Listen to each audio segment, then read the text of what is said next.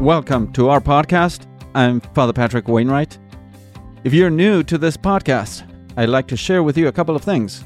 First of all, through this podcast, my goal is to present the Catholic faith to college students and young adults in general, basically following the Catechism of the Catholic Church published by St. John Paul II, Pope. So my suggestion, if you haven't heard any of these podcasts or any of these episodes, my suggestion is to start on episode number 1. There I give a short intro to the show, and then I start with the foundations of our faith in episode 2. Then I keep going all through the truths of the faith, then the sacraments, Catholic morality, and finally prayer. I'm still in the first of those 4 sections, but I hope to give you a bird's-eye view of all the truths of faith. So every so often, I will have an interview with someone to illustrate what I have been developing in the previous episodes. The second thing I wanted to share with you is that while the name of the show is For College Catholics, the podcast is geared to young adults in general, but it can be helpful to anyone. The purpose of the name is partially because our religious community has as its main charism to reach out to lay people in general, but more specifically, college-age people.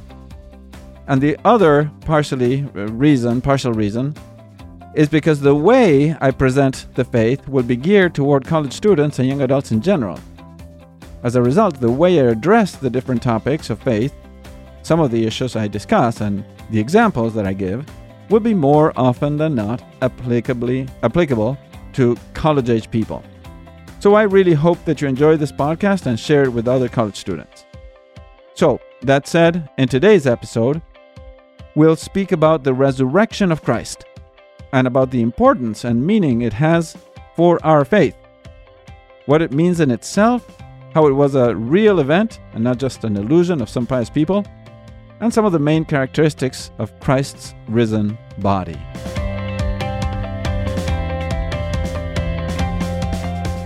There's an amazing story of courage, love for the law of God, and faith in the resurrection, particularly, in the second book of Maccabees. I don't know if you have heard it already, but it's really moving. What happened is that the Greek king, Antiochus, had invaded Israel and took control of the government. He had begun to impose his pagan religion and obliged the Jews to give up their own religious practices. The Temple of Jerusalem was changed into a temple in honor of Zeus. Those who resisted and continued to practice their Jewish faith were apprehended, tortured, and many times killed.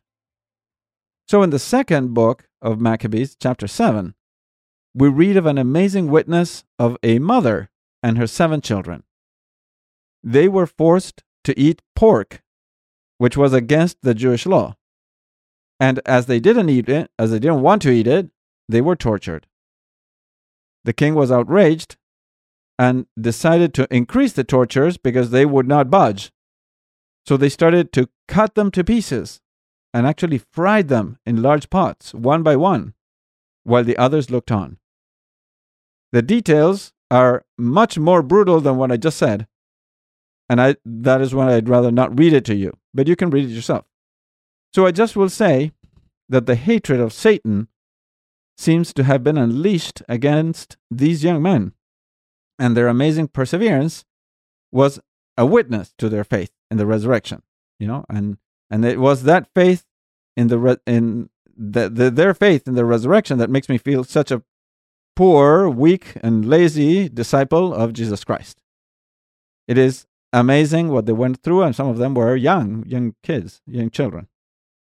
After the second brother was tortured, and while he was still able to speak, he said to the king who was torturing them, and I quote from the book, chapter 7, verse 9. "You, accursed fiend, you are depriving us from this present life, but the King of the universe will raise us up to life again forever, because we are dying for his laws." Now, most amazing about among this family was the mother who, while watching her 7 sons die in one single day, she didn't flinch, but on the contrary, she encouraged them to persevere and to be faithful to God, who would raise them up in the last day. And she said these words to them, to different ones. She said different things, but these are ones that I would like to highlight. She said, "I do not know how you came to be in my womb. It was not I who gave you breath and life, nor was it I who arranged the elements you are made of. Therefore, since it is the Creator of the universe who shaped the beginning of humankind and brought about the origin of everything, He, in His mercy, will give you back both breath and life, because you now disregard yourselves for the sake of His law." The witness of this woman, this mother, and her 7 sons is simply incredible for me. They were willing to suffer terrible tortures and death in order to be faithful to God and His law. And one of the things that gave them courage was the fact that they knew that death was not the final word, that after death, the soul continues to exist. And one day, at the end of times, their soul would be reunited with their body in the glorious resurrection of the dead. So we read a similar statement of faith in the resurrection, already present among the Jews, and we read it in the book of Job.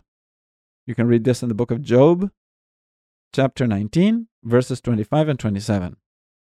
He said, "For I know that my Redeemer lives, and at last He will stand upon the earth.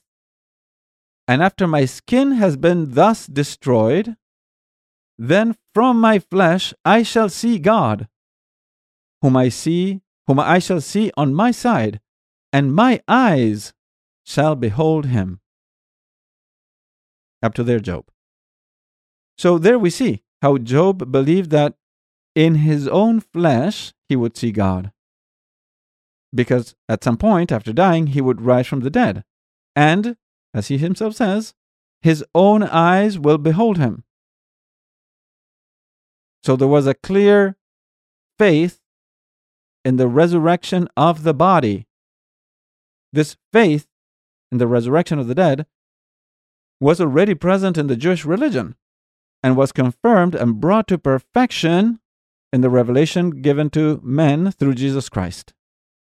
Our Lord Jesus Christ brought this revelation of the resurrection to a whole different level by Himself rising people from the dead at His command and by His own power. As we read about the son of the widow of Nain in Luke chapter 7, verse 11, or his friend Lazarus in Bethany, after being dead for 4 days and in the tomb, so much so that they thought there would be a stench if they opened the tomb.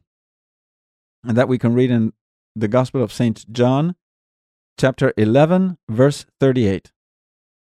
And also by announcing His own resurrection on the 3rd day, and by finally, which is most incredible, by Himself rising from the dead by His own power, and appearing with a glorified body during 50 days to His apostles until the day of the ascension. Now, what does this resurrection of Christ mean? Because of all these things that we said, the most transcendental thing, the most incredible thing, the most important thing is the fact that Jesus Christ rose from the dead by His own desire, at His own command, let's say, by His own power. In the Nicene Creed, every Sunday we recite and we say that Jesus suffered death and was buried and rose again on the 3rd day in accordance with the Scriptures. So that's all we say, and it's very simple, very brief, but there's a lot that goes with that, right? On episode 33, that is 3 episodes ago, I stressed the fact that the death of Jesus Christ on the cross was a historical fact.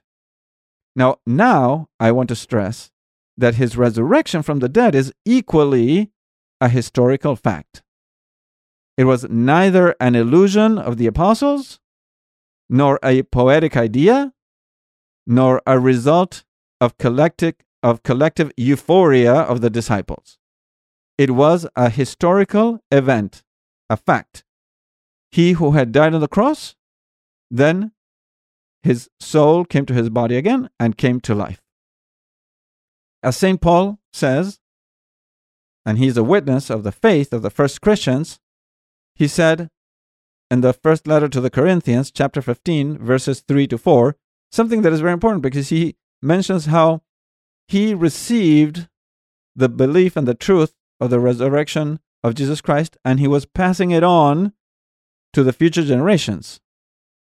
We read, I delivered to you as of first importance what I also received, that Christ died for our sins in accordance with the Scriptures, and that he was buried, and he was raised on the third day in accordance with the Scriptures, and that he appeared to Cephas, and then to the 12. Up to there, St. Paul. So Jesus truly died on the cross. Our Lord wished to die on the cross in order to truly carry the consequences of our sin, and so redeem us from sin. He paid the price for our sin, although he was absolutely and completely innocent. His death was a real death, and that means that his soul truly separated itself from his body. And this would have been its permanent situation of separation unless a miracle would happen. This body of Jesus Christ, dead body of Christ, was buried in a tomb, and it stayed there lifeless. But it was still united to the divinity, and therefore it didn't decay as any other body would have started to decay. Now, on the other hand, the soul, now victorious, descended to the place where the souls of the just of the Old Testament were awaiting Christ's redemption. That is sometimes called the limbo of the just, and it is the place that we refer to in the Nicene Creed. In the Nicene Creed on Sundays, when we say that Jesus descended into hell, we're referring to that limbo of the just.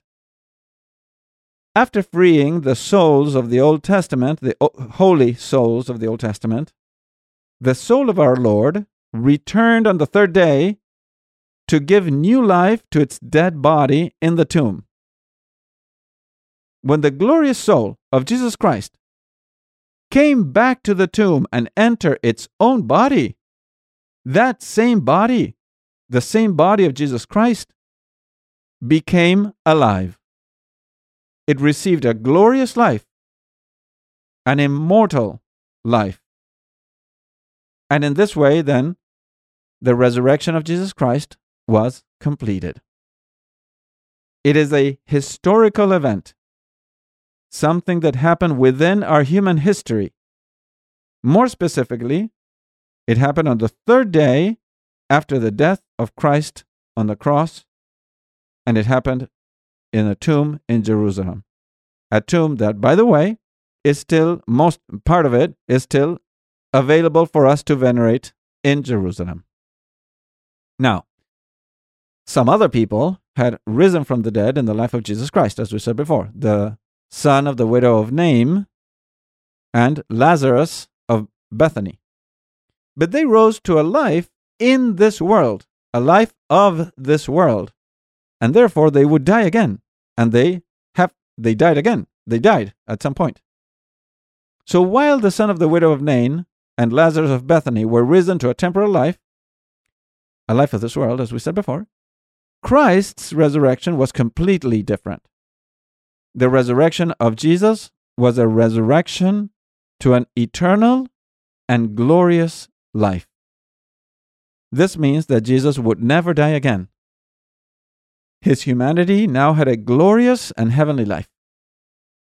So, Christ's resurrection occurred, and then it began to become known by the apostles little by little, gradually. At first, the apostles were terribly saddened and, in a sense, depressed by the fact of how he had been crucified in such a terrible way, and they did not have him anymore with them, according to their human understanding of things.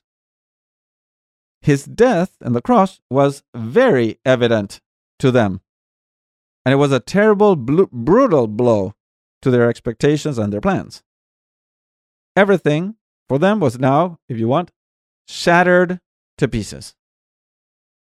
They were now terribly afraid because of the Jewish leaders. They thought that they would come now after them and eliminate them as well, in the same way that they did with Jesus Christ. So they continued to gather, but secretly, and they made sure that the doors of the room where they were and where they stayed were locked. Such was the fear they had of the Jewish and Roman authorities. So there was no way that they could come up with the idea of inventing the fact that the resurrection of Christ was a fact. In order to continue with their plans and ideas, there was no way, because they were utterly devastated. They were afraid. They were depressed. They couldn't suddenly come up with great ideas of new expansion and so forth. However, the risen Christ, Jesus Christ, risen from the dead, began to appear to them. After appearing to his most blessed mother, the first account of any apparition was to St. Mary Magdalene, as recounted by St. John, chapter 20, verse 11 through 18. And that same day, the first day of the week, which is what we now call Sunday, or Resurrection Sunday if you want, that same day in the evening, he appeared also to the apostles who were gathered together in the upper room in prayer, as we read in St. John chapter 20, verses 19 through 23. And then Jesus continued to appear to them, giving them proof that he was truly alive. Now, not only truly alive, he had his own body, a body with flesh and bones. And he was definitely not a ghost. This is what he clearly said in one of the apparitions that is recounted by St. Luke, chapter 24, verse 39. He said, "Look at my hands and at my feet, that it is myself. Touch me and see, because a ghost does not have flesh and bones, as you see I have." That's what Jesus was saying to his apostles, so that they would wake up and realize. So, while the empty tomb and the shroud lying in the same place where Christ had been buried stand as an indirect evidence of his resurrection, the definitive witness of the resurrection of Christ, or witnesses of the resurrection of Christ, are the apostles and the disciples of Jesus, who actually saw him risen from the dead, touched him, and felt the flesh and the bones, the real physical, the physical reality of his risen body, with his same flesh and bones. And they were later willing to give their lives as a witness to that truth. This is why we can say with certainty that our faith in the resurrection of Christ is based on the witness of the apostles and their disciples. In this sense, it remains a truth of faith. So we accept it by the witness, or because of the witness that the apostles gave of what they saw and heard and felt. So we can reiterate what St. Paul said to the Corinthians, what he wrote to the Corinthians. "I delivered to you as of first importance what I also received, that Christ died for our sins in accordance with the Scriptures, and that he was buried, and that he was raised on the third day in accordance with the Scriptures, and that he appeared to Cephas, and then to the 12. Now, let us look at another reality moving forward. We mentioned that Christ rose from the dead with a glorified body. So he rose to never die again. So his body had very unique qualities that are not the qualities of our bodies today. They are the qualities of the bodies that our bodies will have after the resurrection of the dead. So his body was a different body from the one you and I have today. So what were those qualities of the risen body of Christ? First of all, it was still an individual, real human body made of flesh and bones, and it was actually the same body of Christ so much so that it retained the wounds of the nails and the spear that pierced his chest. Second, it was an immortal body, and therefore it would never die again. It was also a glorified or glorious body, meaning that it had a special brightness coming from it, because it was participating more perfectly in the divinity of Jesus Christ, of the Son of God, and that divinity was kind of showing forth from his humanity. And finally, because of that, it also had the gift of subtlety, by which it was not limited by its own matter, and therefore it could appear to the apostles even though the doors of the place where they were locked for fear of the Jews, as we read in John chapter 20, verse 19. So, to finalize, the truth of the resurrection of Christ is essential to our faith. With his resurrection from the dead, our Lord confirmed the truth of everything that he had taught us and did for us. Through his resurrection, we also know that his death on the cross truly brought forgiveness from our sins. Through his resurrection, he manifested his victory over death, over sin, and over Satan. As St. Paul said, writing to the Corinthians, 1 Corinthians chapter 15, verses 14 and 17, he wrote, "If Christ had not been raised, then empty is our preaching. Empty too is your faith. And if Christ had not been raised, your faith is vain. You are still in your sins." But the reality is that Jesus did rise from the dead, and therefore our sins are truly forgiven.